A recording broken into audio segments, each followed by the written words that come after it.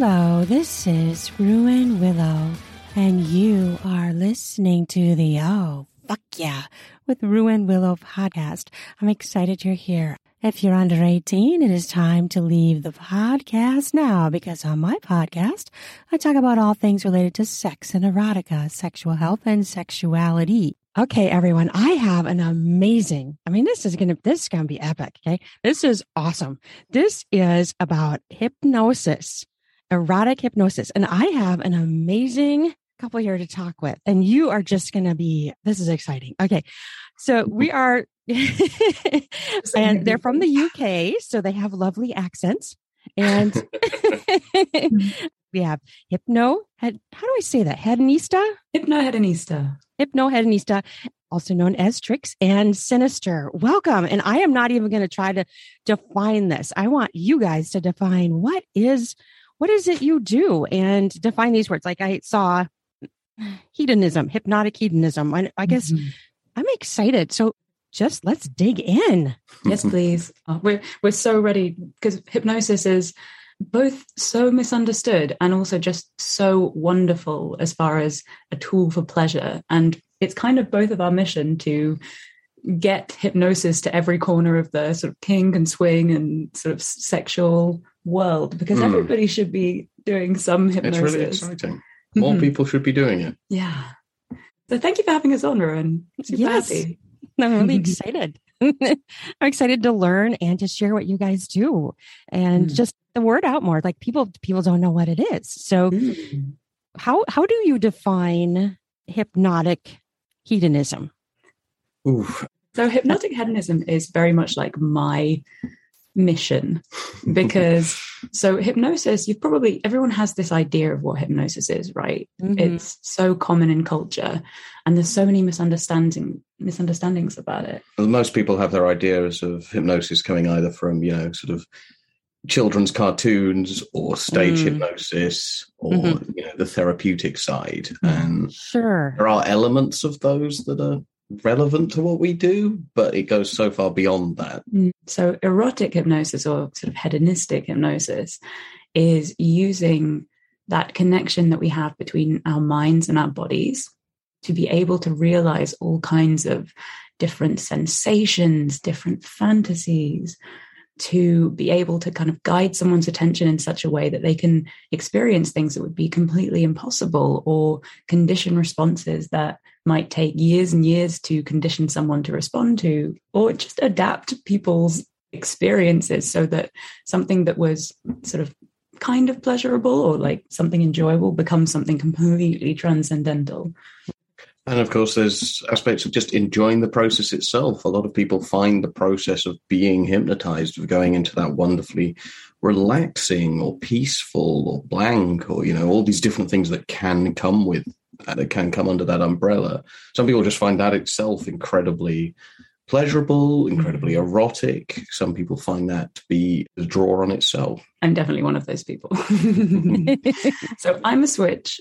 And so I do hypnosis from both sides of the slash, and we're both very into we're kinksters more generally. We're professional erotic hypnotists, professional dominants, and also just lifestyle kinksters. We're in a DS dynamic, and Sinister has been both hypnotizing me and kind of shaping me as a person for 2.5 years. Yeah, 3 years 2.5 years. Yeah. So it's kind of our bread and butter. We make a lot of hypnotic content, and we're kind of constantly trying to get more people understanding what hypnosis is. Would you like a vague definition of what hypnosis is to start with? Absolutely. So hypnosis is essentially the official definition that we've written. There's so many definitions because it's not really very understood exactly what's happening in hypnosis right now. What definition you get will very much depend on who you ask and why they're asking. Sure. The academics studying what it's capable of will say one thing. Those using it for therapy will say something else. Those using it for stage magic will use it for something else. And we tend to blur all of it together a bit. What we can say about hypnosis is it is like a distinct state in the brain.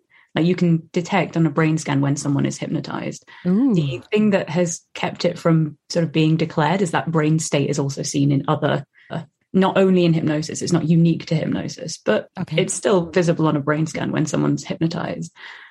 And there's a really good evidence base in sort of the science about hypnosis for analgesia, pain relief, hypnosis for therapy and like personal change and that kind of thing. Mm-hmm.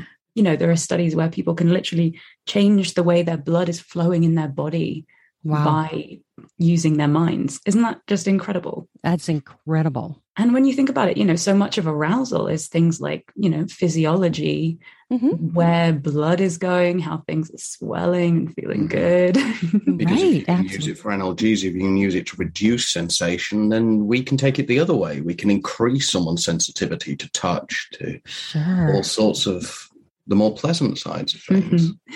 So the definition we've put together for hypnosis is it's kind of a state of directed focus where the subject is more able to access imaginative capacities that can enhance their perception and experience of internal and external reality, which sounds very sciencey, but essentially what it means, you can use your imagination, use the power of your mind to change the way you experience the world. So it takes whatever is happening to you, a thought or a behavior, from something that you're doing to something that's happening to you, which is so powerful for pleasure, because I think so many of the problems people have with pleasure is that it feels like you're having to try, or like you get in your head about something. And hypnosis can really help you step outside of that and just experience things. And then along with that comes this increased suggestibility, this increased sort of willingness to go along with things, kind of go with the flow, accept what someone is telling you, which you can use for so many things. Again, from like increasing pleasure, just telling someone, doesn't that feel so good? Isn't it so nice to feel that touch? And having that sort of emphasize and amplify the sensations that someone is experiencing. But then obviously it's got sort of draws and pulls on that beyond the strictly just pleasure side and the more sort of kinky power exchange kinds of angles. So, I mean, I think this is kind of obvious to everyone in some ways, the way that your mind and your headspace can affect your experience of something. Like, if you think about the way that you orgasm, if you don't mind, Ruan, if you don't mind me getting you to think about that. Absolutely. Get me there. I'm ready. Like, you know how different it is. In one situation where maybe you're on your own and you're not really very engaged or a bit distractible, and it's just really underwhelming and you're not really into it, but it happens. But it's just the orgasm isn't that exciting, right?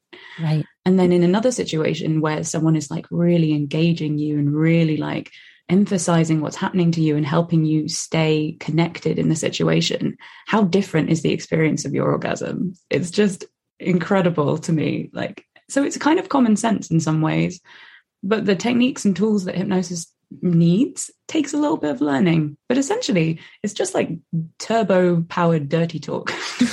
Nice. That's a good description. Which I feel like I'm preaching to the choir for. That's pretty cool. So I have a few questions that people posed, and maybe I'll do that now so that we can just... I got to go back onto Twitter here and see. There's a couple people that asked me. Where did it go? Okay, so I do a lot of, this is really interesting. I do a lot of, I do audio books, also erotic audio books. And so I narrate for a woman who writes, she writes size erotica. Have you ever heard of this? Oh, like giantess and that kind of thing. It's like, let me go to her site. She's like, come on, my stupid microphone. Okay. So she writes about like giantesses, like growing and shrinking. And so her question was, my gosh, my microphone is really bad. I'm going to have to buy a new one. I'm getting in big trouble here. Okay. If it helps, we can hear you fine. Yeah. That's good. At least I can chop out all this. Okay. So she's wondering if you could make her feel giant or tiny. So like her erotica is about like someone growing to like 50 feet tall or shrinking down to like 3 inches. And then it's all sexual. So seeing the small people might be becoming a human dildo, for instance. Yeah. I've done a little bit of giantess content actually. Have you? It's really super fun and like shrinking and that kind of thing.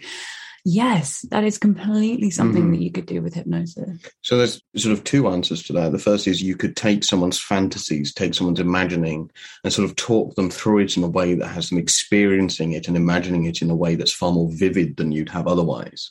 Almost a sort of a guided sort of dream feeling. Yeah, almost like a guided meditation, like someone would do, except you're living this whole fantasy inside of your mind, and you can pair that with kind of touch and props and kind of create this really immersive experience for someone. Or on the other hand, you could have someone fully awake, fully, in control of their faculties, fully like aware of what's going on, but with these feelings of being tiny, of being huge, with these sort of your mind processing the world in a way that sort of puts that filter over the top of it.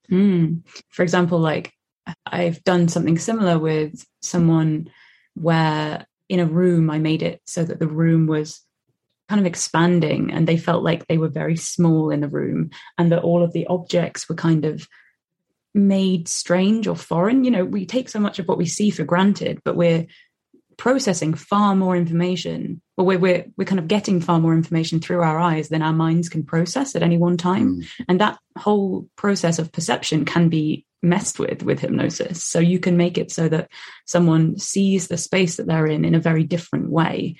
Like everything becomes an obstacle or just shapes, and the ceiling feels higher and you feel smaller comparatively and things like that. Or you can't figure out, because there's so much visual noise, how to get from one side of the room to the other. There's all kinds of things that you can do that could link to like giantess. And it's a really good example of why hypnosis is such a valuable resource, because it's the kind of kink, the kind of interest that is very difficult to play with. Exactly. Very difficult to play out. But when you've got sort of this in your toolkit, it's something that you can find, ways to make happen, make reality. Yeah. I can, it's kind of like you read the story, you kind of immerse yourself into it, but that's like just scraping the layer of what you're talking about. Yeah, right? Exactly. Yeah. And some like, the growing and shrinking stuff, like other play that I've done around like bimbofication, where someone kind of goes into the headspace of being a bimbo. I've done things with bimbofication where I've made someone's breasts expand to the point where they can't lift them up anymore. Right. Like that, which is just like, obviously that's not possible to do. Right. And certainly not in any kind of safe or reasonable way without hypnosis. But with hypnosis, it becomes... And then you just end things and everything's, back to normal. Right, no cleanup required.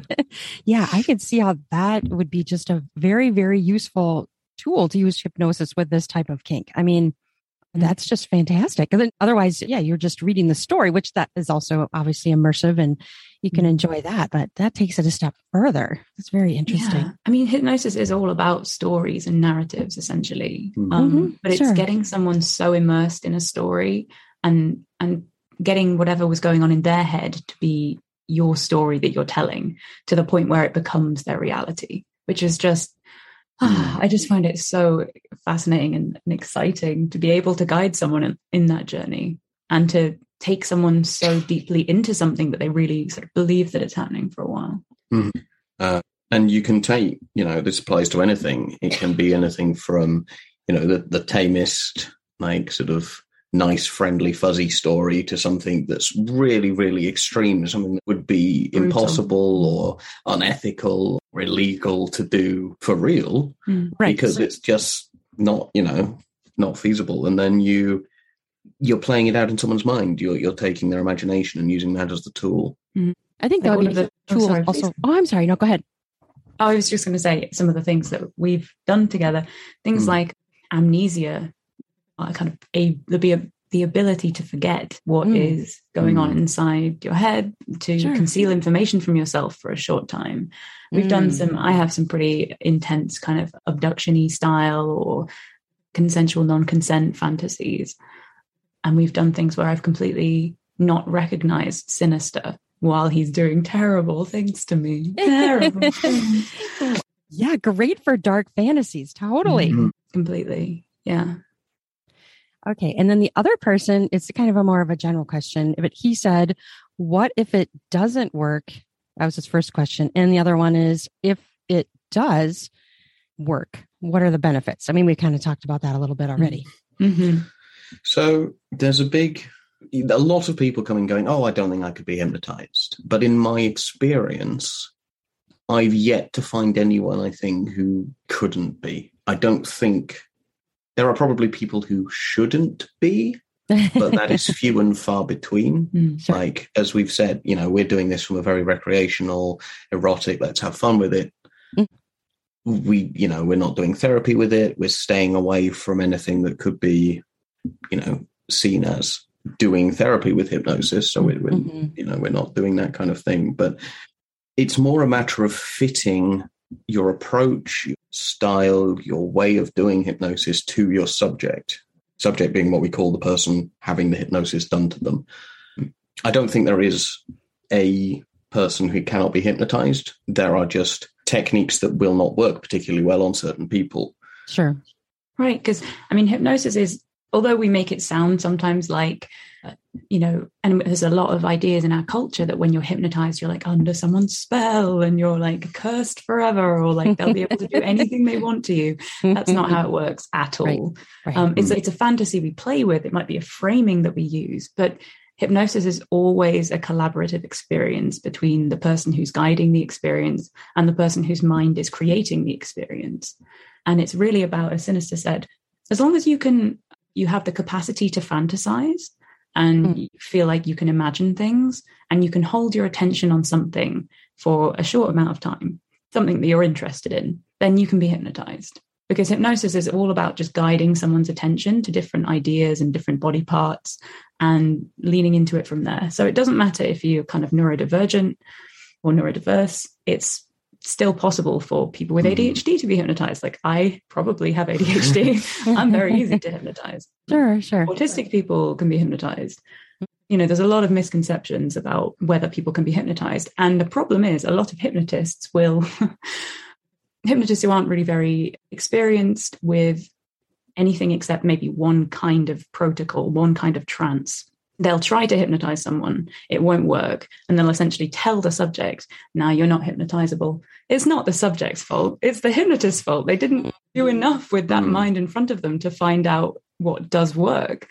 And unfortunately, then you've given someone a really negative suggestion, because as soon as you believe that you cannot be hypnotized, it's going to be a lot harder for you to get to the point where you're investing in the co-created fantasy enough to make it real for you. So if you are someone who's tried hypnosis in the past and found it's not worked, try reframing it as it's not worked yet.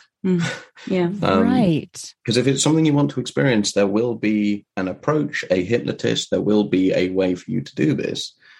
So tell yourself you've not found it yet, rather than hypnosis doesn't work for me, because if you keep telling yourself that, it probably won't. Yeah.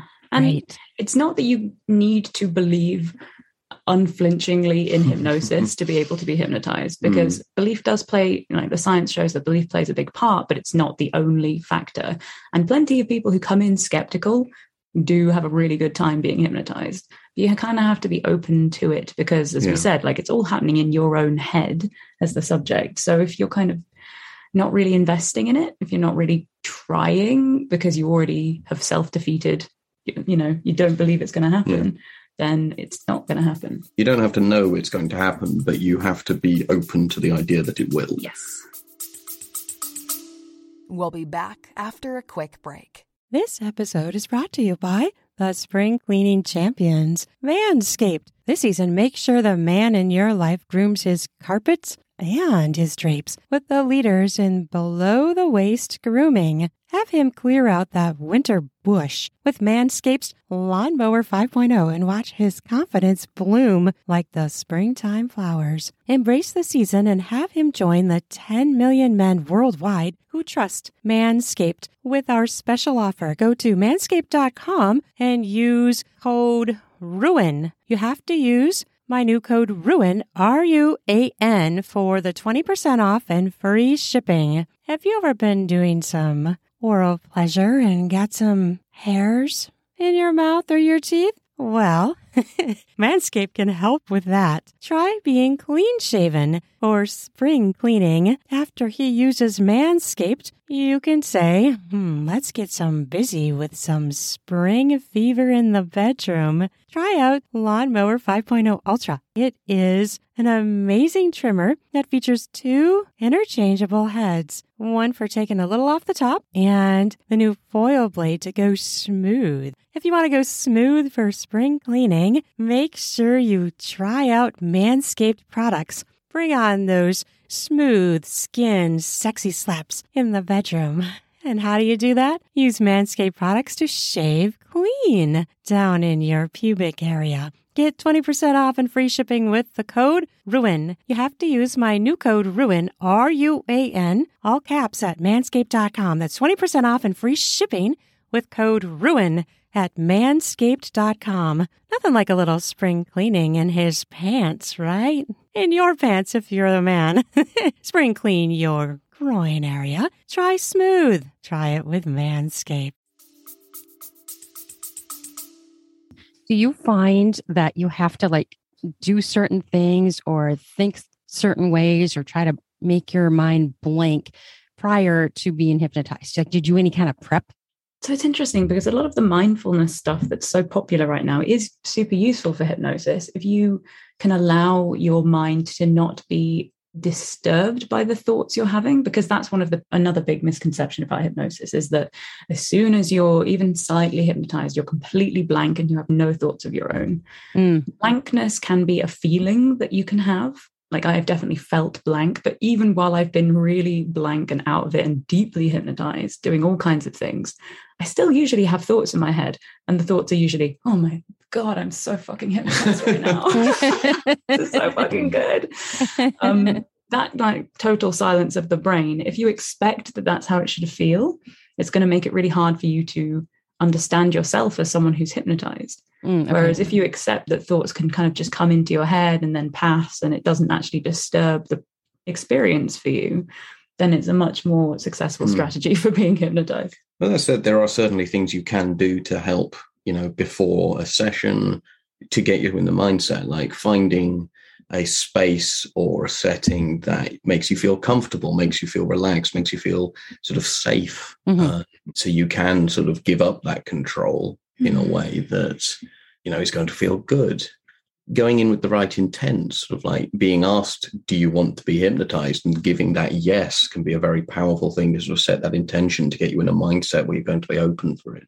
Sure. We talk a lot about the sort of the pre-talk, like all the conversation that happens before the actual trance, of setting expectations, discussing what it's going to feel like, what you want, and sort of setting that assumption, that sort of subconscious expectation of what the experience will be like, can be very helpful. I think that's actually one of the most powerful things from both kind of kink and, doing hypnosis. It's really about getting to know the very deepest part of someone's fantasies, because hypnosis is essentially a seduction of the subconscious. That's what I like to say. I like that phrase. Thank you. I think I might have stolen it from someone, but I don't know who. It might be Mark Wiseman writes a really good book called Mind Play. If anyone's interested in getting more into hypnosis, it could be from there. Sure. But it essentially is about really understanding both the way that someone's mind works and how the metacognition of how they think, and also the desires that underpin the reasons why they would turn your words into something that is their reality. Because if you can really understand the motivations someone has about wanting to experience a hypnotic orgasm, for example, like an orgasm without touch, sure, then you can really tailor the language and the experience to appeal to that person in the most sexy, convincing kind of way. Because there's you can go in with just you're going to come, fine. But if you can say you're going to come because that's going to make you feel so wonderfully in touch with your body, it's going to make you feel all these wonderful things that you've already told me you want to feel, right? Even better. The more you can tie something into someone's individuality, the more you can personalize things for them, the better. That makes perfect sense. And I think that's just a fascinating thing that's actually possible to orgasm with just your mind. And that's and that's huge too for people that maybe can't have sex Oh, absolutely. Or people who have struggled with orgasm. Yeah. For all kinds of reasons. Hands-free orgasms is what they tend to be called in the community, but that kind of ability to use your mind to enhance or create pleasure in a way that is very like safe for a lot of people. It doesn't, like, some people aren't going to feel comfortable literally being touched, maybe even by themselves, but certainly by a partner. Or if someone has a lot of hang-ups around how to get to orgasm by touching themselves, then cut that out altogether. I mean, this is definitely the more therapeutic side. This isn't so much what we do. We work with like enhancement rather than problems. But the idea that you can then engage with your mind to create the experience and then your body just enhances that is so powerful. But there's so many ways you can use hypnosis with pleasure. We both feel like the hands-free orgasm. I mean, what do you mean when you mean a hypnotic orgasm? Do you mean... What do you mean when you mean an orgasm generally? Like, there's so many different ways to experience pleasure. There's so many different ways to experience that release. And so when you approach that kind of thing, it's really helpful to sort of get into that. What do you mean by that? Particularly for those with penises, those who, you know, are used to ejaculation being a part of orgasm. Is that necessary? Can you come without that? Like, we're Spoiler, you probably can, yeah. Like, dealing with this kind of idea, these kinds of suggestions can be very helpful to say, can you, you know, is a mental orgasm the same as a physical one? Does it have to present exactly the same if it still feels really nice? Yeah. I mean, and often it's a process of starting with something that maybe looks different, and then slowly they'll sort of start to look closer and closer until these sort of triggered orgasms that happen just through words can feel exactly as intense, if not more so, exactly as powerful and relieving as anything you could happen through touch. And then you start playing around with combining them and really overwhelm someone. But that's... you know, you can have orgasm through hypnosis just in your mind. You can have orgasm through someone gently stroking the palm of your hand and making it feel like it's your clit. You can have orgasms through nipple play, which a lot of people do naturally anyway, but you know, when you're enhancing it with words, it becomes so much more achievable. Sinister's giving me I've done a lot of conditioning around my nipples, which is why Sinister was giving me a very particular look just then. That's very hot. I mean, yeah, I think so. You know, you can have squirting orgasms or ejaculating orgasms with just hypnosis, or with a combination of hypnosis and touch, because, you know, it is super awesome and cool that someone can just say like a couple of words and you're, you know, coming. That's awesome. Yeah. But it's also so good to just enhance the touch that exists and direct the touch that exists. Use the touch, use the pleasure to fuel something else. Like maybe you enjoy being a little bit embarrassed or like ashamed. And you like to play with ideas of kind of like degradation, then you could make the arousal up those feelings of shame and degradation. Or, you know, the opposite direction, you could make it so that someone, as they become more aroused, as they get closer to orgasm, they become completely shameless and like slutty and ready to just fuck anyone. Right. So there's like so many fantasies that can be fueled by combining kind of emotions and sensations. And it's really... if you can dream it, you can do it with hypnosis. Absolutely. That's absolutely amazing. I love that. I just got another question sent to me on Twitter, and this is what he said. Okay, here's a good question. Will it help with past abuse, fear, and nervousness? How about a guy with ED? Can it help him? I mean, that's obviously therapy, but I guess he's probably just wanting to know if that could help. I mean, I have been mentored for some time by Kaz Riley, who's a hypnotherapist, and she specializes in sexual freedom hypnosis techniques, which she's really pioneered. And yeah, you can do so many things with removing shame, with addressing people's issues with their bodies. I mean, sometimes things like erectile dysfunction will be a physical problem. So, you know, I know that Kaz would always say, like, talk in conjunction with your medical professionals to check that there's nothing else going on. But if the problem is one that happens, so for example, maybe you have erectile dysfunction, but it only happens in certain situations, like with a new partner, and it doesn't happen when you're by yourself touching, you can probably say that what's happening there is something mental and not physical. So yes, hypnosis can do so many things for that kind of problem. If Mm. someone's nervous, or I mean, lots of people come into our sessions feeling quite like nervous, I suppose. And it can be a wonderful way to focus someone on the parts of the experience that they want to have. Like, instead of feeling so in their heads about something, you give them permission to fully experience whatever is happening. I think there's an important distinction to draw between using hypnosis for therapy and finding what you do with hypnosis therapeutic. Like, obviously, so much of kink, of sex, of just interpersonal relations is therapeutic. It's of a benefit. It makes you feel better. It helps you deal with your problems. And I think, if you find that doing hypnosis that helps you feel relaxed and helps you feel good also like makes you feel more confident in other areas, great. But again, if you're going to hypnosis for a specific problem, that's where you talk to someone like Kaz. Yeah. Yeah. Yeah. I think that's a great thing, because I mean, it kind of sounds like he's maybe never thought of trying that. And, having those issues, that could really be just huge for him and help him to enjoy. For sure. Again. I mean, since getting into hypnosis, I've really found my relationship to my headspace and thoughts changed quite a lot. I do a lot of self-hypnosis because I discovered through play, through erotic experiences, how powerful my mind is. And that's something that I carry over to like so many parts of my life. So self-hypnosis in this context, meaning sort of instead of having a hypnotist telling you and guiding you through this trance, it's sort of inducing that in yourself and then sort of deciding as you go what direction to take that in. Yeah. I love the feeling of trance, and I love being able to put myself into that situation as well as doing it with partners and using it. When I went for a tattoo, for example, I was like, let's see what we can make the sensation feel like. Can I make it feel like a biro? Yes, I can. Can I make it disappear altogether? Apparently not by myself. But a biro was pretty good compared to a needle. Yeah. Oh, that's cool. Oh, I just got another question from that woman that writes the Size Erotica. She said, I would go my whole life with a trigger word in my brain that makes me think I'm giant or small.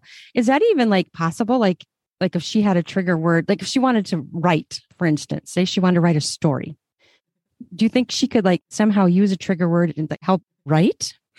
Completely. So Gnosis has this thing called anchors, and an anchor is essentially the pairing of a stimulus with an effect. So, for example, and people do this in a more like traditional conditioning way all the time. If you think about submissive collars, for example, that essentially is anchoring the feeling of submission to a object. So, people can do this in their everyday life, but with hypnosis, you kind of, I don't want to say turbocharge again, but you really turbocharge that process of linking two things together. And when we do that intentionally, when we're sort of drawing a direct, explicit connection between a stimulus and an effect, we call that a trigger. Yeah. So a word, as we were talking about, that makes you come, a touch that puts you into a trance, that kind of thing. So yeah, any hypnotic effect really could be linked to a trigger. So if you had a hypnotic effect, if you've been playing around with the idea of feeling giant, feeling like enormous, all the feelings that come with that, whatever feelings are associated, we said like personalized to the individual, then you could absolutely link that to a trigger, like a word, or maybe some kind of like you put on a particular bracelet and you find that you're feeling those things until you take it off again. That could absolutely be done. Yeah. And of course, you need a way to sort of end the effect. And triggers aren't magic. Like they can be very powerful things, but if someone gives you a trigger, say you're hypnotized, someone gives you a trigger, and then, I don't know, they didn't form, they should be specific. So triggers ideally should be like kept to the closest, most specific way of using that trigger, because that will make it the most effective. So for example, if I wanted to give someone a trigger to make them orgasm, then I would say it's only when I say, come for me, and I'm also touching your genitals, and and we're in a place where it's safe and appropriate for you to do that. I mean, if I'm touching your genitals, you kind of hope I'm in a place that's safe and appropriate to make you come. But right. So you'd kind of like limit it as much as possible. So with a giantess trigger that you trigger yourself with, you would need a way to know, like you need the ability to end it. So something Sure. like a bracelet could be really helpful because Yeah. obviously you just take that off, the effect is over. That kind of thing. And nothing terrible would happen if you had no way to end it. Eventually it would just fade because you'd have other things that pull your attention. So you'd just get on with your life. Sure. It's not like Mhm. you'd be trapped as a giantess forever, but it would make, I'm sure that person might actually quite like being trapped as a giantess I forever. was gonna say. But essentially it makes it easier to lean into the experience more completely if you know how it's going to finish. Yeah. Yeah, that's very A cool. lot of what we do is about, yes, this will happen on its own, but we're going to do what we can to make it as comfortable and as easy as possible, particularly when we're dealing with things like, subject safety. The Mhm. subject is always going to have the capacity to ignore or modify suggestions that they don't want, to recognize where something's not safe to be acted on, that kind of thing. Sure. Mhm. But we give explicit suggestions and instructions around that to make it easier, to make it more sort of natural, to make it something that they don't feel any distress or hesitation over. And the less someone has to think about when they can follow a trigger and when they can't, the more completely they can lean into the experience. Yeah, it's not like you're going to turn into like a zombie. Oh, exactly. Exactly. This is what a lot of people think about, though, when there's a lot of fear about hypnosis because it is powerful and it, in unethical hands, it can cause problems. And that's why we are very risk aware in the way that we teach hypnosis, which we do if anyone wants to get in touch. Right. We do one-to-ones and group classes. But we are very kind of focused on the safety elements because I think some people can have the idea in their head that it's just words, like I'm not hitting someone, I'm not tying them up. So there's no safety concerns. I'm just talking. When in actual fact, you aren't playing with people's brains, and brains do all kinds of stuff.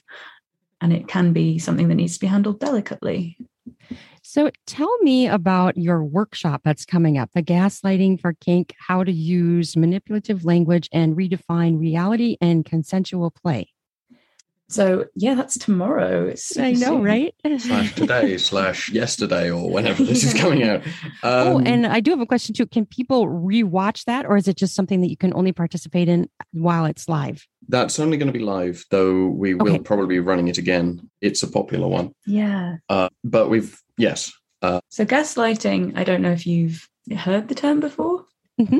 You have. Excellent. I have, So, yep. It's essentially a really not nice thing. It's an abuse tactic. Sure. And when it's not used consensually, it is a massive red flag. It's essentially when people try to use lots of different techniques to undermine the perception of the person that they're abusing, to make them doubt their own mind, doubt reality, to have them question and build a dependence on the person who's abusing them for their understanding of the world. As we say, massive fucking red flag if anyone does that to you non-consensually. Yeah.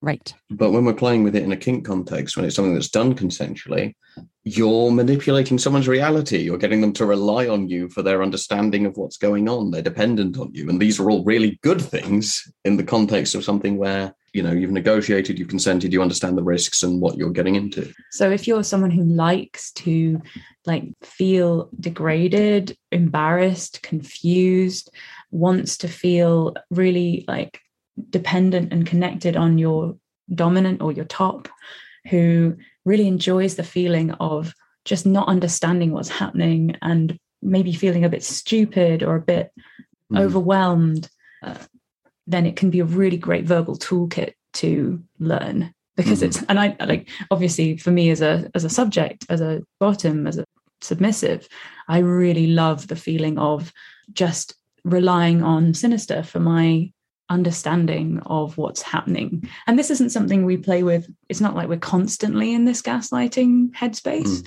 It's something that he has permission to do whenever he wants to, which he does selectively in times when it makes sense. And during scenes when we really want to lean into this feeling of kind of brain fog or confusion, and I want to feel really small and disregarded, I guess. So it's an interesting one to teach, because obviously there's a lot of baggage around it. There's a lot of it's, as we've said, it's an abuse tactic. It's something that a lot of people have quite unpleasant, negative experience with. Sure. Yep. And it's something we give very much a warning at the start of the class. It's like, please have someone you can talk to if any of this starts to sound familiar and you hadn't realized you were previously gaslit. Because it's so common. So, I mean, even you kind of realized that you'd been gaslit as we were sort of creating the class. And we've had several people being like, thank you, I've ended friendships because of this class. Because I realized that someone was doing these horrible things to me. Yeah. I think that's something, because you don't realize maybe what's happening or what they're doing. Yeah. That's the whole point. It's so subtle in some ways. Yep. But when people hear the language, it becomes really apparent. And for us, like, we go through lots of different ways to gaslight someone, lots of different strategies you can take. And we demonstrate it with some so one of the things about the class is we don't announce when the demos are going to happen, because gaslighting tends to be very situational. It's about what's happening in the moment and then manipulating the reality of the moment. Okay. So each time I have to come with an off-the-fly reason to suddenly start laying into tricks, which is fun, but...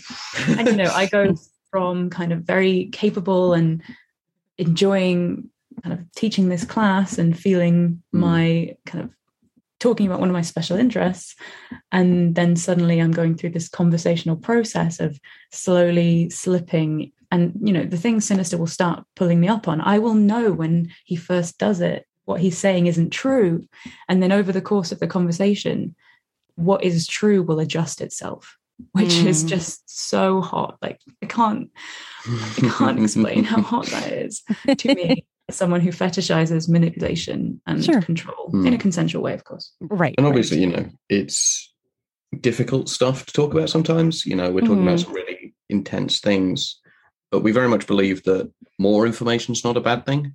Right. Like we're going in, we're telling people what this language sounds like.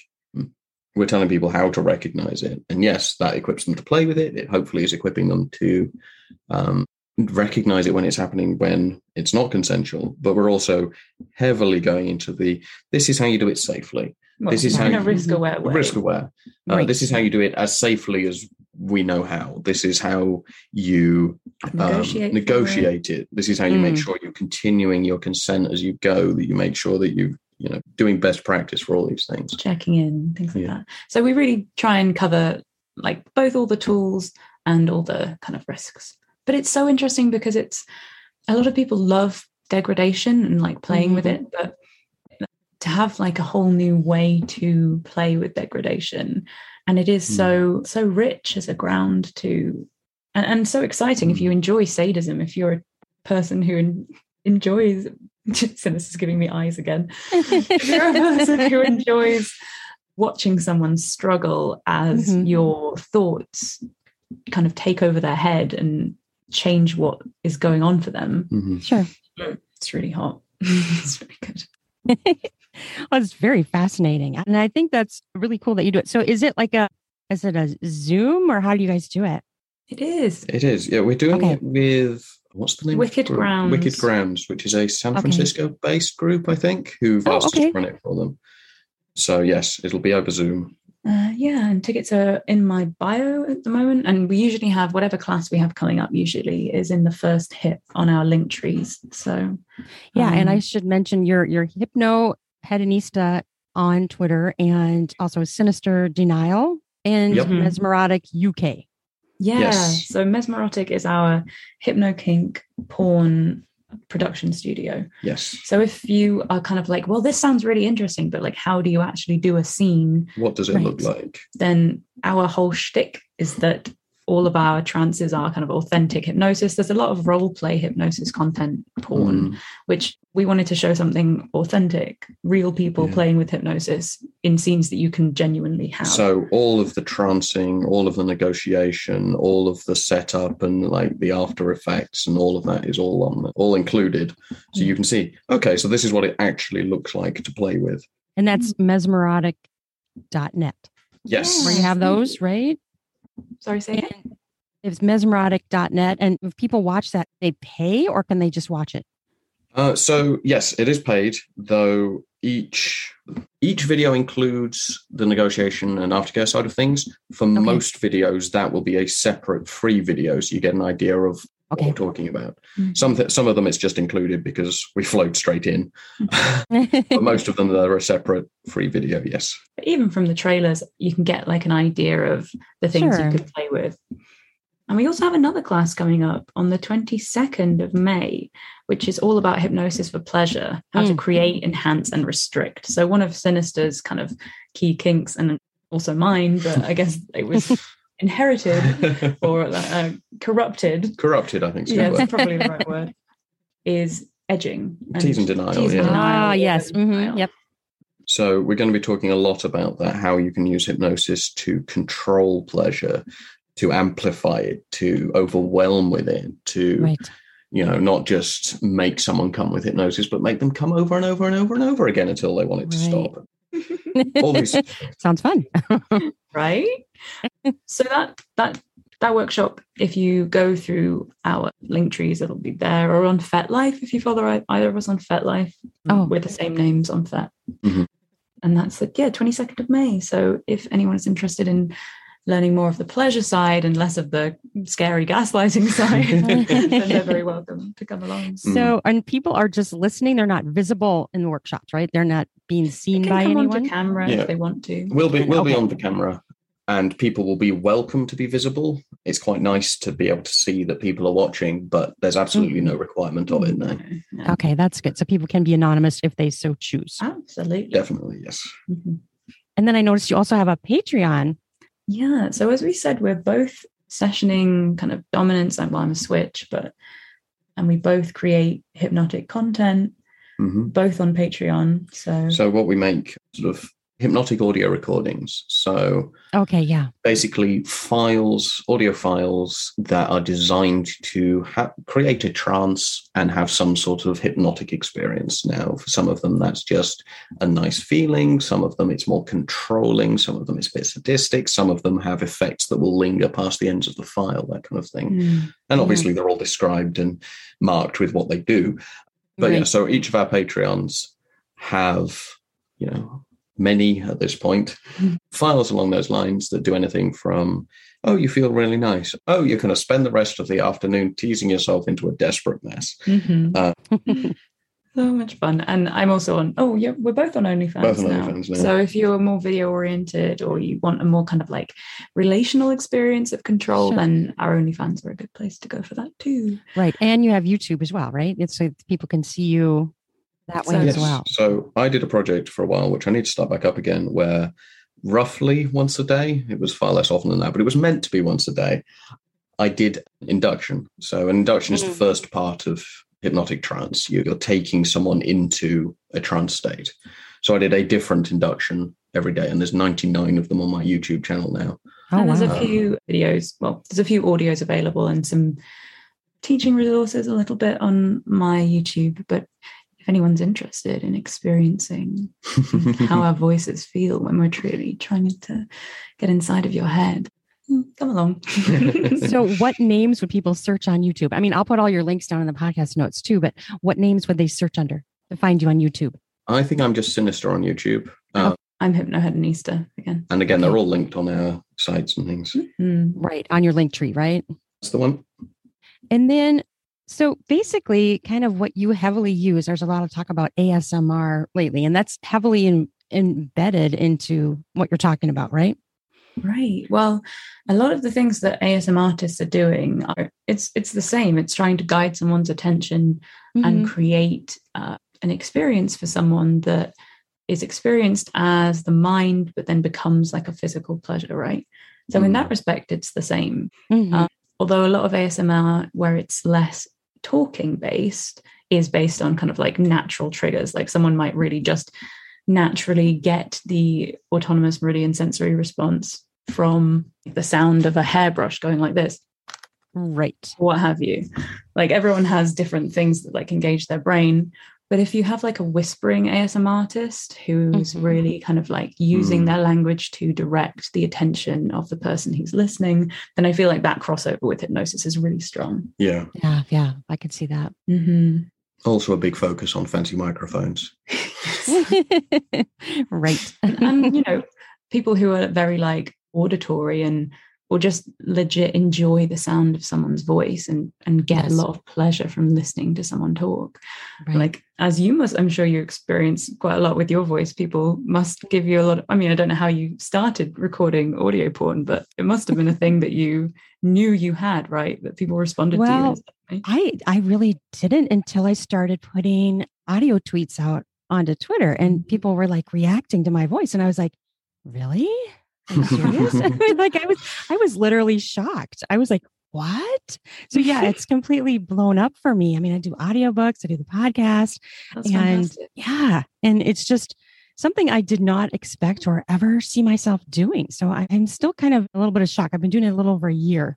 Fantastic. Well, that just the way people responded to your voice shows you how powerful certain voices can be for certain people. Yeah. And certainly I'm forever grateful that pretty much every Disney movie has intelligent, evil British villain, because I know, right? Milking that all the way to the bank. Yeah, the did a nice British setup accent for does you. wonders for the American market. Yes.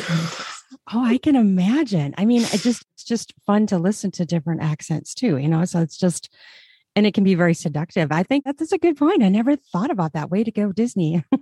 Yeah, I mean, I'm sorry to tell you, but you've been conditioned. So. I think that's pretty cool. It's interesting too. And I think Americans do like accents. I think everyone around the world does like accents. It's just a fun thing to hear someone talk in a different way. And yeah, for sure. And I think the British voice has a lot of coding with elegance and tradition and intelligence, and so we are both able to fully exploit that, aren't we? And you should take advantage of what's already there. Exactly. That's fantastic. It's a built-in thing in the world that is helpful to you. And it's kind of a trigger, I guess. Some people definitely respond to it with, you know, a real, and like you found with your voice, like your voice was just, for whatever reason, people found it to be a sexy voice. Like it's linked in their head, something, maybe the breathiness of the way that you talk, or like the accent that you have. For some people, it's just like, that voice is sex to me. Right. Yeah, I still get people commenting on Twitter all the time if I just put up a little clip, you know, for a post, and I almost always get somebody commenting and saying, wow, that's really sexy, or, you know, just, and I think it's fun. I think it's great. I still am a little bit shocked that people do like my voice. I shouldn't be, right? But I still am. But it's enjoyable. Calming and evil. Those are the two that I get most frequently. What about you? Oh, evil, definitely. Yeah.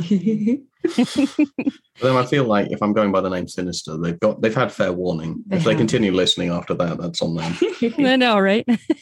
So do you ever do like different voices? Like for me, I try to do like more, doing an audiobook, I try to do more of a masculine voice or lower voice. Or do you ever do anything like that with playing with different, like kind of like playing a different character? So you change your voice? So I'd say most people, when they're doing hypnosis, will find they have a hypnotic voice. You know, I don't tend to record files speaking like this. It's far more of a sort of deeper and more intentional type of tone, where you're putting a little more weight behind every word. Sure.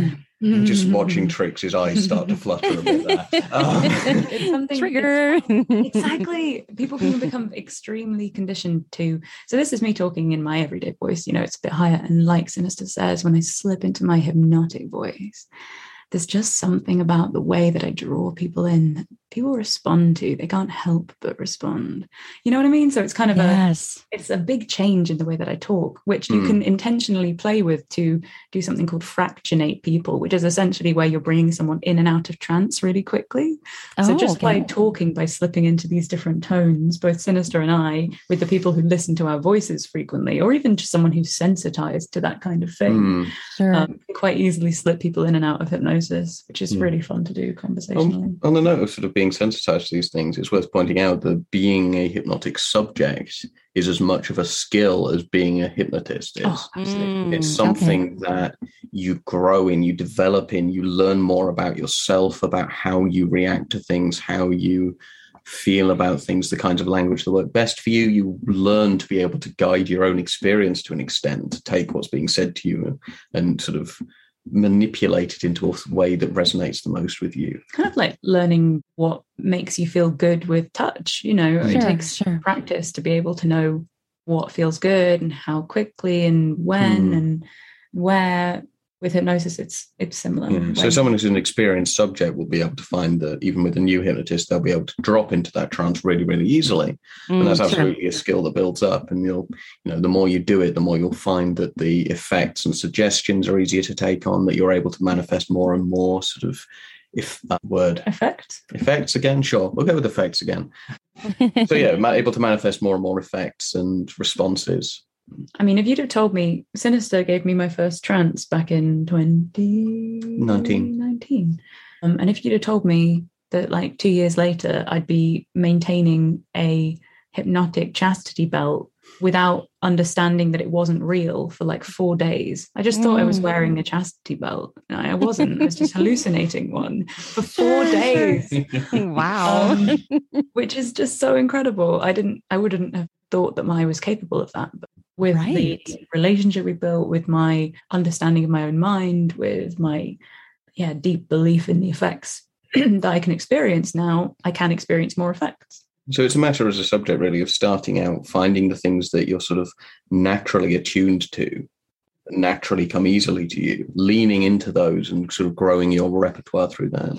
Like I had a cross written on the back of my hand, like an X, because Sinister tranced me the other day to every time I saw this X on my hand. In fact, it's a file that's coming out on your Patreon soon, isn't it?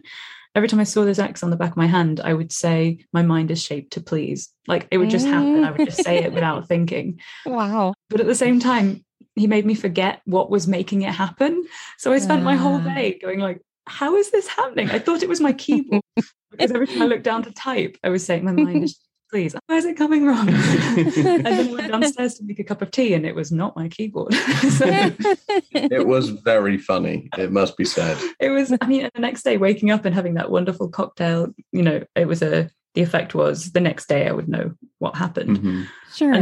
Waking up first thing, looking at my hand and going, oh, for fuck's sake. It's like a video of me touching myself and saying the mantra over and over again. I was like, why is touching myself make it happen? With the cross on the back of her hand really visible in the video. It's just really silly. And yes, it sounds like a lot of fun play. Like you just have a lot of fun. Oh yeah, you can have so much fun. Yeah. There's a lot of just really silly things you can do with it. Silly, but at the same time, like incredibly hot. Like I feel like that's very important to both of us, that like we don't take ourselves super seriously, and kink should be something that is fun at the end of the day. And you should be able to, like sex, you should be able to have a laugh with your partner. It's called play for a reason. Yeah. Right, exactly. We might be teaching, horrible gaslighting tools, but we also like to have a little joke. Is what we're trying to say. Oh, absolutely. So can you describe a favorite experience with this, or something that you really just found amazing that you'd like to talk about? Oof. Oh no. That's a hard one. I know, right? Okay. So the first one that always comes into my head was this completely incredible experience I had where I'd been denying someone for, I don't know, maybe weeks. Okay. And we were due to meet up. So this is like a personal play partner of mine. And we met up in a kind of a space away from everything. And I had them repeating a mantra, good toys don't come, good toys don't come, while they were fucking me. And I was just laying back, having orgasm after orgasm, like laughing at them as they had this wonderful blank expression. And they were obviously almost like dissociating from their body so that they could continue to come, so I could continue to use them. Right. And just back and literally going, this is bliss. I'm in bliss. This feels so good. coming, and you get nothing. Good toy. You're such a good toy. Just like, and that's, I would say that's simple. I guess it's not that simple. If anyone who's been denied for a while and then, has a lot of stimulation on their cock, it's not that easy not to come. But with hypnosis, you can really crystallize someone's desire to please, like make it the most important thing in the world, so that they are so focused on your pleasure that their entire reality is manipulated and shaped around pleasing you, including physiology. Like on a basic level, they will not come until you permission. And it's just, okay, that's mine. What about you, Sis? That's amazing. Yeah. No versus fucking machine, but that's much the same kind of idea. Oh no, it is. You want to tell it? Well, anyway? that was a shoot we did where we got hold of a fucking machine and we strapped Trix down and gave her the hypnotic orgasm block, and we saw what happened. We called it science. I think it's a scientific experiment. And the hypnosis won. It did. We had to stop. The fucking machine ran out of oil and stopped working. I didn't run out of oil. I was fully used. Yeah. It took me almost an entire afternoon to get my head back together after that one. Wow. Definitely a victory for hypnosis. Yeah. And I'd been denied for what is it, like a little while, 25 days or something. A good amount of time. Wow. That is a long time. I mean, that's not my longest now. My longest is like 127 days. Wow. It's a very long time. It's a very long time. Absolutely. So have either of you ever hypnotized someone into thinking that they're using a sex toy? Oh, yeah.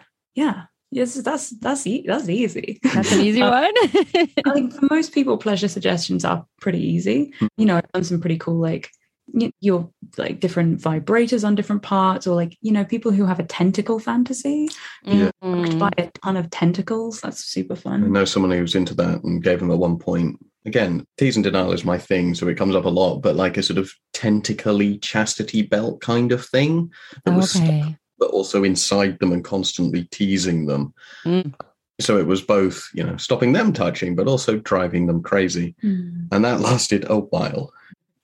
And it just popped into my head. I think thinking about like putting things inside of people the other day, of a month now, a play partner of mine, we're just getting to know each other. We're really like having this intense connection, like kissing on the floor. And they're like, oh, fuck, I wish you could fuck me right now. I wish you had a strap on. And I was like, I can fuck you right now. I do. It's the easiest cleanup you've ever heard of, because like no one even has to take their clothes off. So I was just bailing my play partner on the carpet, like making them come on my cock. It was grand.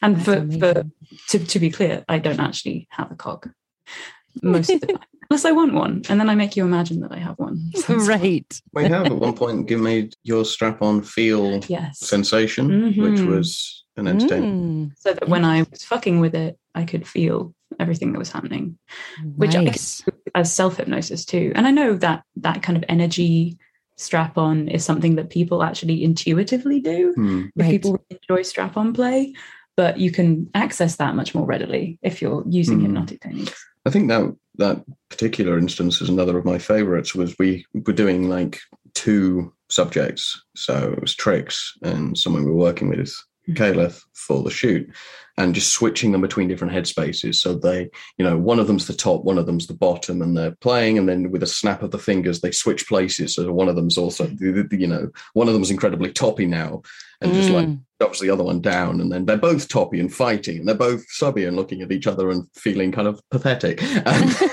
Wow. It was just really fun. Yeah. There's so many things. We could talk all day. Even just some of the ongoing stuff that you and I have. Like, I have this fitness kink that I'm very into, like using fitness as an outlet for dominance and submission. So as part of my submission, I work out, and we have this conditioning, this hypnotic conditioning ongoing, where I'm building muscle for Sinister, but the muscle kind of belongs to him. Simply put, Trix is massively stronger than I am.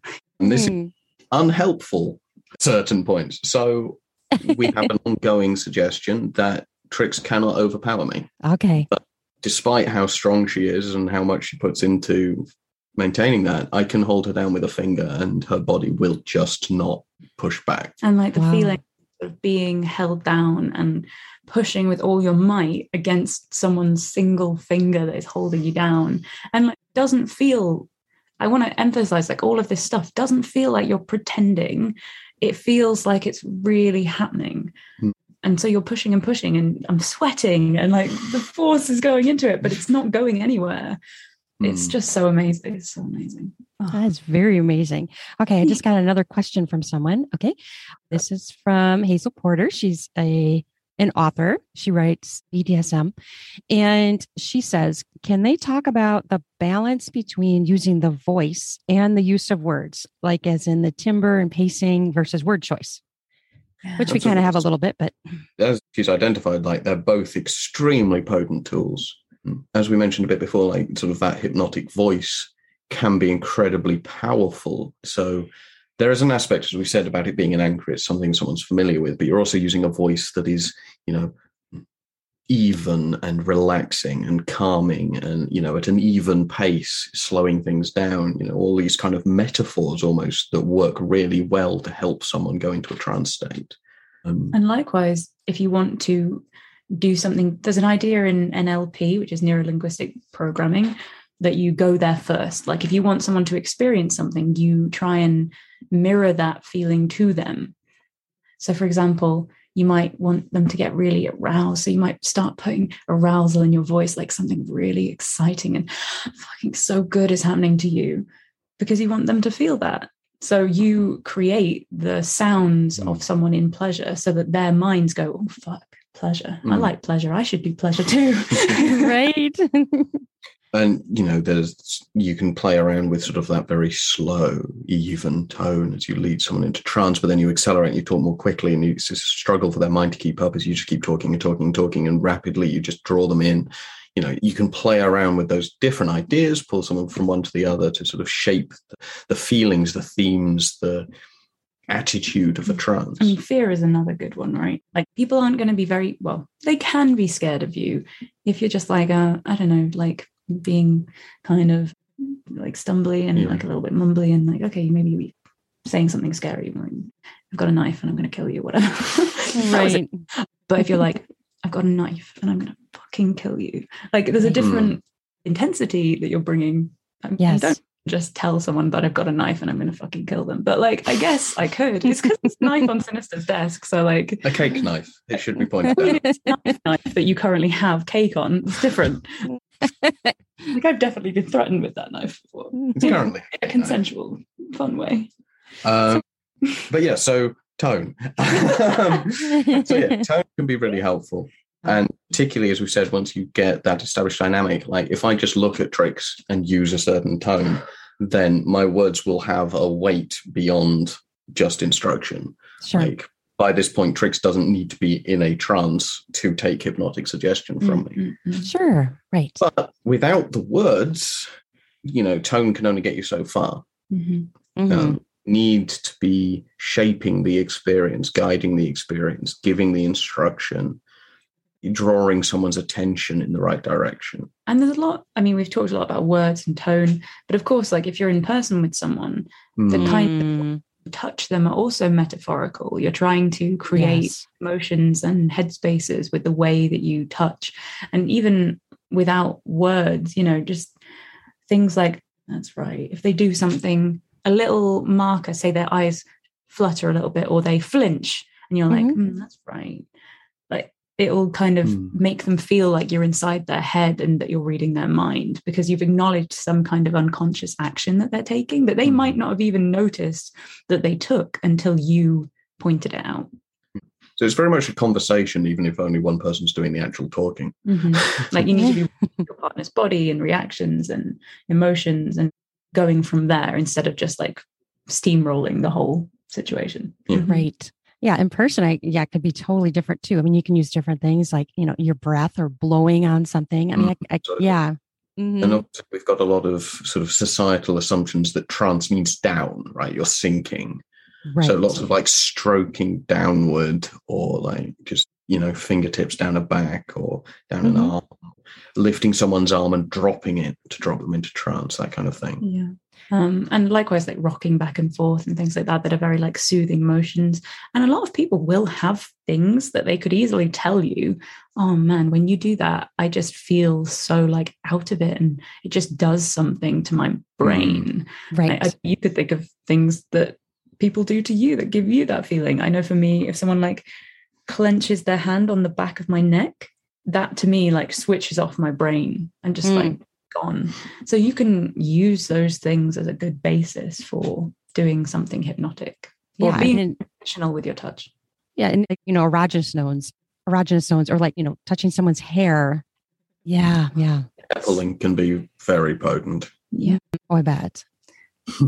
I want my apple. It's interesting to me because when I think of like, recording an audiobook, it's kind of like leading the person through that as well. So I can totally identify with everything you say, because even if I didn't write the book, I'm still leading the listener through this experience. Yeah, you want to be embodying the emotions that you want them to feel, right? So I bet it's quite a rush sometimes when you're reading someone else's words and you're kind of trying to transmit this energy and this feeling to someone else through the way that you speak. Right. When you're acting out those roles, those character roles and those emotions for people. Yeah, it's very enjoyable and it's very powerful too. And it's totally different than it's similar to what you guys do, but it's a little bit different because it's, it's an already written story, I mean, sometimes people read from scripts. That does happen, especially if you're newer to hypnosis and you want to kind of like get up some confidence. Sure.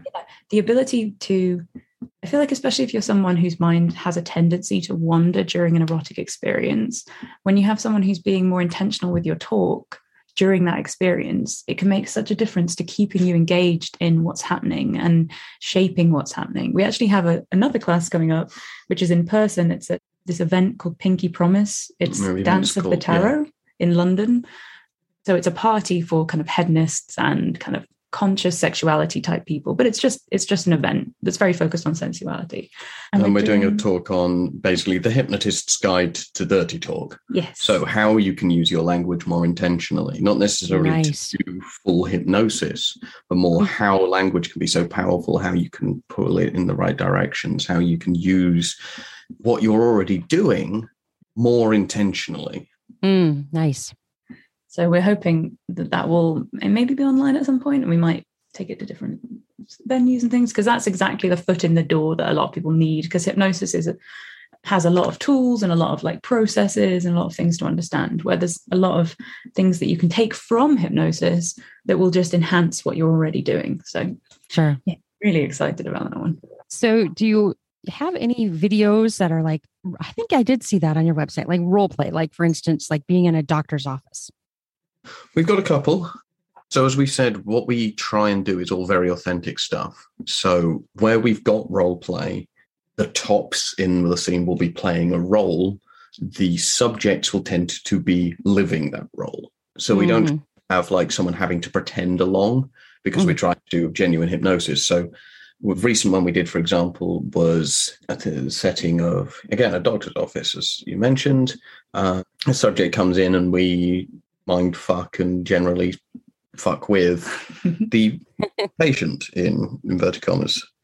But they very much felt in the moment that was something that was just happening. Because we can use hypnosis to, hypnosis is a fantastic tool for role play in general, because you can paper over like inconsistencies, hide away things that you've not quite managed to get right in the setting, make everything feel authentic, play around with memory and perception. Like another one we did was the Fear Play shoot, which we did, me and Trix, where Trix was very, very scared because we were doing some sort of like, you're in a scary place with someone you don't recognize. And that could be role play. But genuinely in that moment, Trix didn't recognize me. Trix was genuinely scared of what might happen. Yeah. So it's role play because I'm playing a role. And to an extent, Trix was playing a role, but it was one that she wasn't aware she was playing. Yeah, I was like very in it. Likewise, we've done one where, so for me, hypnosis, as I got into it, really unlocked a lot of fantasy play for me, because before I felt like if I was doing role play, I felt a bit silly, basically, or I felt like someone was going to like struggle to really step into the headspace that was required for role play. Now I absolutely love it, because I know how immersed that person is in the scene that I'm playing out for them. So any like idea of me feeling embarrassed or silly completely goes away, because I know that they're responding to me with such like authenticity that I know it's so real for them. We did this amazing shoot with Quicksilver, who she was a witch that I had captured, and I was her interrogator, who was also a witch. So it was this like magical torture scene where I tied things like feathers into her hair, and I was pulling the feathers out of her hair, and she was having this reaction as if I was like pulling her fingernails out. Wow. And I was like putting my hands on her head and like putting my fingers into her brain. You kind of Oh, on television and that kind of thing, yeah, where yeah. magical being is torturing someone. And she was, she was screaming and crying, and it was so intense. Oh. And I extracted the word out of her, and it was such an intense scene, but obviously completely outside of any normal reality. Right. So there's really so many things. Yeah, from doctors' offices where the doctors end up institutionalizing someone to be trained into. Well, I mean, the diagnosis service. was like nymphomania, orgasm addiction. So there was a lot of like edging in that shoe and kind of that kind of thing. Some magical stuff. I've got some vampire content on my. Oh, yeah. I love being a vampire. It's so much fun. That's so intriguing. It's just like the possibilities are completely endless. Yeah, completely. You can imagine it, you can make it happen, really, because it's the imagination that we are manipulating to make it happen. So, which is why it's so important to, like we said before, understand really what appeals to your partner. Like, what do they want to do? What do they want to experience? Who do they want to be? Who do they want you to be? What do they want to feel? Like, there's so many possibilities. And so it really unlocks this connective, immersive way to play with each other. So I would love it if you would describe how you feel after you've been hypnotized. And, people feel a certain way. They may feel a high after exercise or after, orgasming. What do you feel? Can you describe that in any way? Yeah, well, I certainly can. Though sometimes it can depend, because there might be a post-hypnotic suggestion. So I might be coming into the trance, like into a new reality, like into a headspace or a feeling or a sensation or a belief about what's happening to me. So there's obviously that. But on the baseline, I find being hypnotized to be this incredible, both relaxing, because even if I'm being active, you don't have to be like flopped or passed out to be hypnotized at all. You can be very active. You can have your eyes open. And in fact, that's how my favorite way of trancing is to have my eyes open and watching the person who's hypnotizing me. Okay. And I feel it's because you're doing a lot of deep breathing. So your body is like very relaxed. Your head gets this wonderful, like heady, this is me anyway, sort of fuzzy feeling as you emerge from hypnosis. Your muscles have all kind of like taken a break and relaxed. Like, it's amazing how much in the day we keep our shoulders like tight and high by our ears. And one of the first signs you'll see when you hypnotize someone is like their shoulders will just drop. Because our body is just like, lovely. That's true. Yes, so you do notice that. That's what you kind of just slump. Exactly. And then usually I'll also feel very like connected and focused and excited about who I'm with, like who's created this experience for me. I'll feel it's quite an intimate thing to be hypnotized, to be understood to that level, to feel like someone was inside your head. It's really special. And particularly in person, because you've got that kind of, as we said, that conversation, you're examining someone so closely, and you don't do that usually with people you're not intimate with. You're observing someone's minutiae, the tiniest responses is being picked up on and ran with. And also, even before you're hypnotized, you've had this long conversation about how your mind works, and really got to reflect on what you want with someone. And all of that is very intimate too. And it's such a gift to be able to do. Sorry, I'm knocking things over. Such a gift to be able to do that with, the people who come to us for sessions as well, who come in, maybe they've spent their whole life. It's one of my favorite clients. When he first came to me, he just wanted to role play hypnosis, essentially, because he'd never been hypnotized. He didn't really believe that it could happen. And he had a really strong hypnosis fetish. So he wanted all the trimmings of being hypnotized. And I kind of took that and I was like, okay, but we're going to hypnotize you. Are you in? Yeah, if it can happen, I'd love to be hypnotized. And within like a session, he was kind of like, oh my goodness, like this is incredible. I'd never thought that I could feel this way. And that's just, I love being able to engage deeply with people's desires and then find a way to make them happen. It's so rewarding. Oh, I can imagine. Absolutely. For sure. You have anything else to say about how it feels? How it feels afterward. just really, I'm usually very horny as well. Bit of a hypnosis fetish myself. Right. And that deep feeling of like control in my body as well is something that I often get because I have a control. Like control is my deepest kink. Hypnosis doesn't have to feel controlled and controlling and like power exchangey, but it very, very much can if that's what you want. And that's a lot of how we play with it. Yeah, for sure. That makes sense. So, and when you do people come to sessions with you, do you just have a certain amount of time that you do that, like certain days, or you take appointments? Tends to be someone gets in touch, we talk about a bit about what they want, and then we find it, individually, a time that works for both of us. So we both session both, because the wonderful thing about hypnosis is it's so good over distance. You can do so much just on Skype or Zoom or whatever. Sure. So our sessions are online, but we both do sessions in person as well. So it's just a matter of finding what works. Doesn't tend to be a particular day. I think both of our schedules are rather chaotic. So finding a specific day that always works. Sure. But we both really enjoy the process of like, once we've agreed, yes, this session's going to happen, we both have like connecting interests and we're happy to session with this person, then we both really enjoy kind of like diving into the reasons why someone wants to experience this and trying to tailor exactly what we do, because neither of us ever use scripts. No. So we're both very like directed by the person in front of us and trying to like really connect to their desire. And I think for me, that's a large part of the pull is it is always individual. You're never just doing the same thing over and over and over again. Always different. Always different, always personal, always something new. And always surprising. Like you can be really surprised by the way that people take suggestion. Like give two people the same suggestion and they will do two different things, because that's just how people interpret things. And there's often a lot of scope in the way that you give a suggestion. You know, one person's experience of being frozen in place, for example, so that they can't move, might be that you tell them they're going to freeze, they might physically feel like a cold feeling creeping over them and feel like there's going to be like icicles inside of them that slowly like make their body stiff and rigid.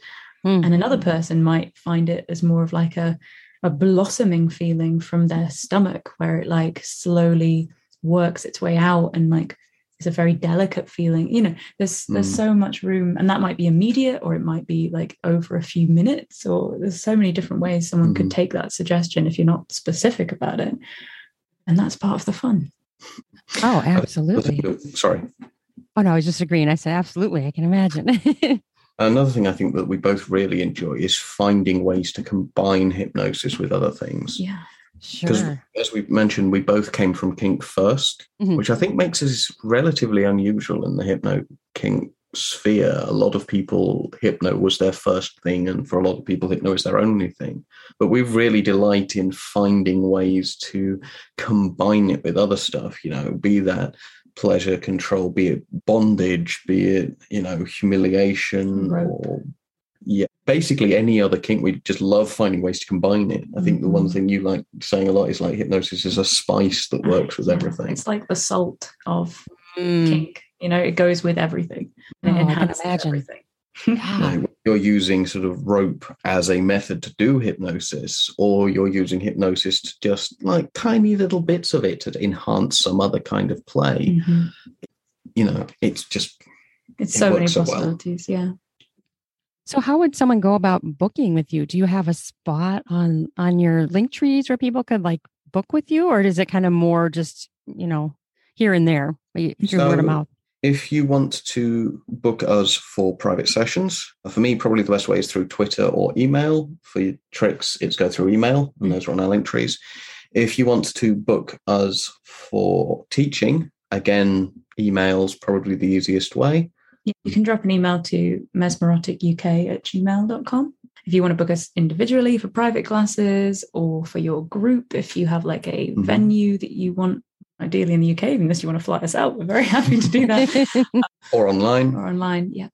Yeah. So email, so hypnohedonista@gmail or sinisterdenial@gmail is probably the easiest way for sessions or for teaching or whatnot.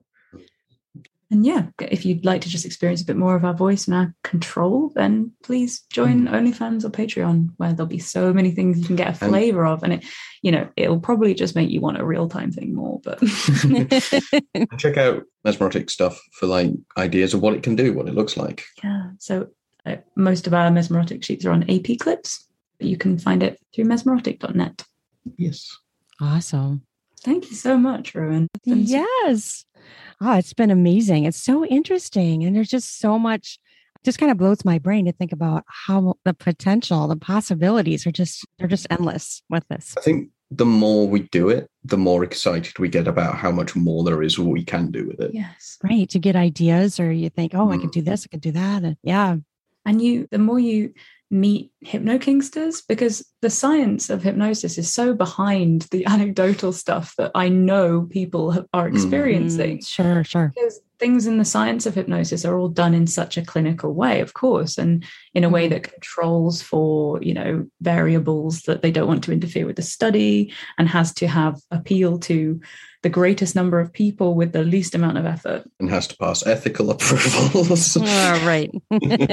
The things that we know people experience on the daily, the things I've experienced and you've experienced, tell us that hypnosis is so much more powerful and so much more intense.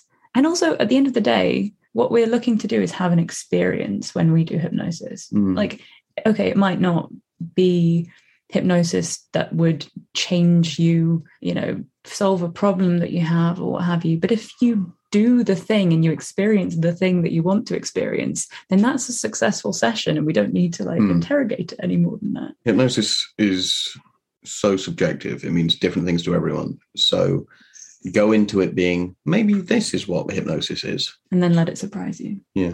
Right. I just had a thought that popped in my head. Have you ever done a session where you made someone believe that you were their like the fantasy person or crush or someone famous? I've seen people do that. Like, I run a monthly class in Nottingham in the UK, Mind Play East Midlands. And I've seen someone in like a 5-minute trance become, was it Elvis Presley or something? Quite the same. Like, Elvis wasn't getting his cock sucked or whatever, but like, I guess that's just not like the field we tend to play in. Done some fun things where it's like you're being touched for the first time again, like almost reliving some seminal experiences that like might have happened so long ago that you can't really like remember what that would have been like. I've not done it, but I can absolutely see the appeal in becoming to someone that they, automatically respect and want to please, like as a way of getting through, like, oh, I'm this person that you desperately want to make happy. Now, what are you going to do for me? Kind of. Yeah, there's definitely some scope there. That's the sadist in you. Yeah. I was just remembering that trance at the UK Recreational Hypnosis Convention where someone became the Cookie Monster. Did you see that? Oh, that wow. was hilarious. Watching them eat a cookie was the best thing. I had a great time. Yeah, definitely also scope for the hypnotist becoming someone to someone else. Yeah, sure. Very interesting. This has been amazing. Is there anything else you both would like to talk about or touch on before we end? It's been an amazing talk. It was very exciting and interesting and intriguing. I just love talking about it. Like, as we said, evangelizing about it, trying to get as many people knowing about it as possible. When I started doing this, there wasn't much knowledge of hypno in the UK general kink scene. There was a UK hypno scene, but it wasn't very connected. And I've done everything I can in the years since then to try and correct that. Yeah. I think the main thing I'd love for people to go away from listening to this podcast with is that hypnosis is a collaborative, imaginative experience. It's not something that is magic. It can't make you do anything. As long as you believe that it can't make you do anything. That's the thing. Like, if you truly believe that someone could make you do whatever they wanted because they've hypnotized you, then the fact of believing it could make your perception of that situation make you behave in certain ways. Does that make sense? Yeah. Whereas if you know that you always retain your agency as a subject, like it's always happening inside your own head, a lot of the fears that people have around hypnosis, around giving up control as they perceive it, it's actually not something to worry about whatsoever, because you always keep that ability to, like, you're listening as you respond to things. You're not, someone's not talking a magic spell at you. You can decide not to take on certain things that they suggest to you, or change them so that they make more sense or are more pleasant to experience inside your head. Or just realize this isn't the time for that. Like, someone has used a trigger. It's a trigger I'm happy to have. It's a trigger I want, but now isn't the time for that to work. Sure. Minds are very attentive to context, and it's very possible to completely keep yourself safe.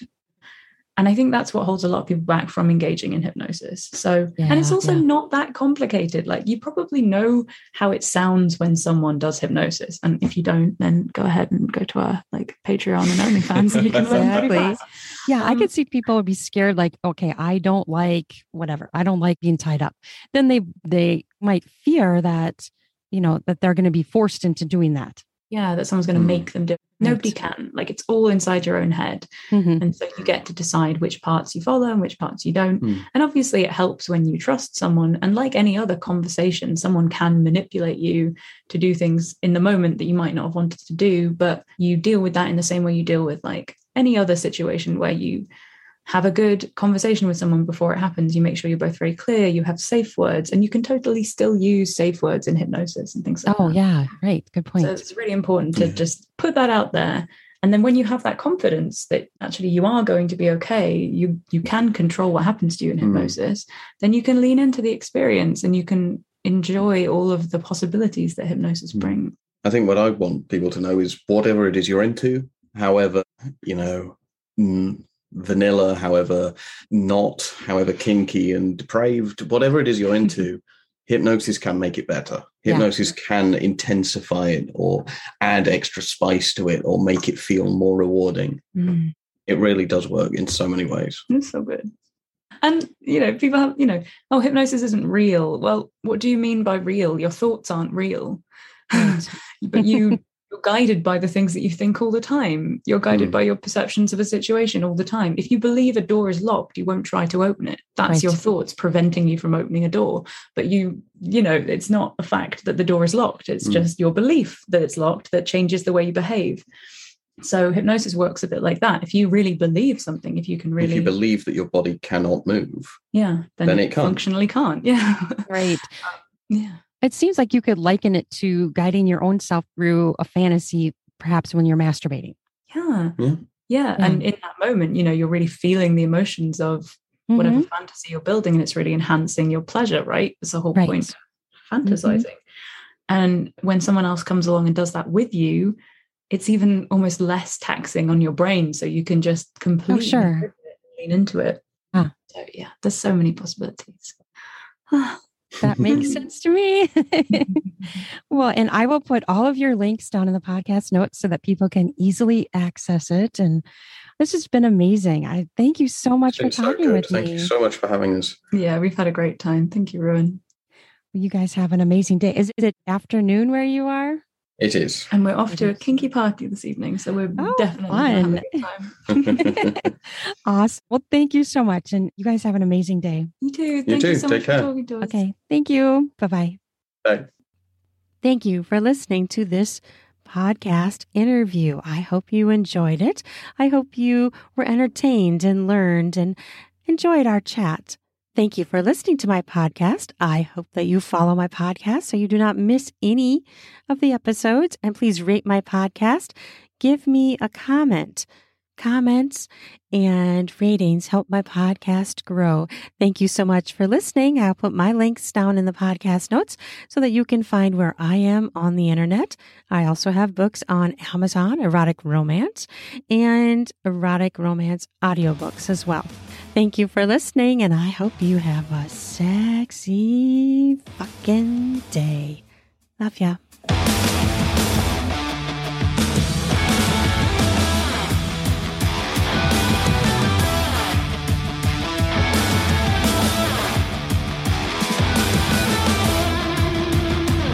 Ready for some spring cleaning of your beard and groin hairs? Try out Manscaped products where you can get 20% off with my new code RUAN, RUAN, to get 20% off and free shipping. In order to get the discount, use the promo code RUAN, RUAN, to do that spring cleaning to get yourself ready for sexy times. Heat up your spring with a new shave, a new trim. Perhaps try going bare. Get more skin smacks in the bedroom, if you know what I mean.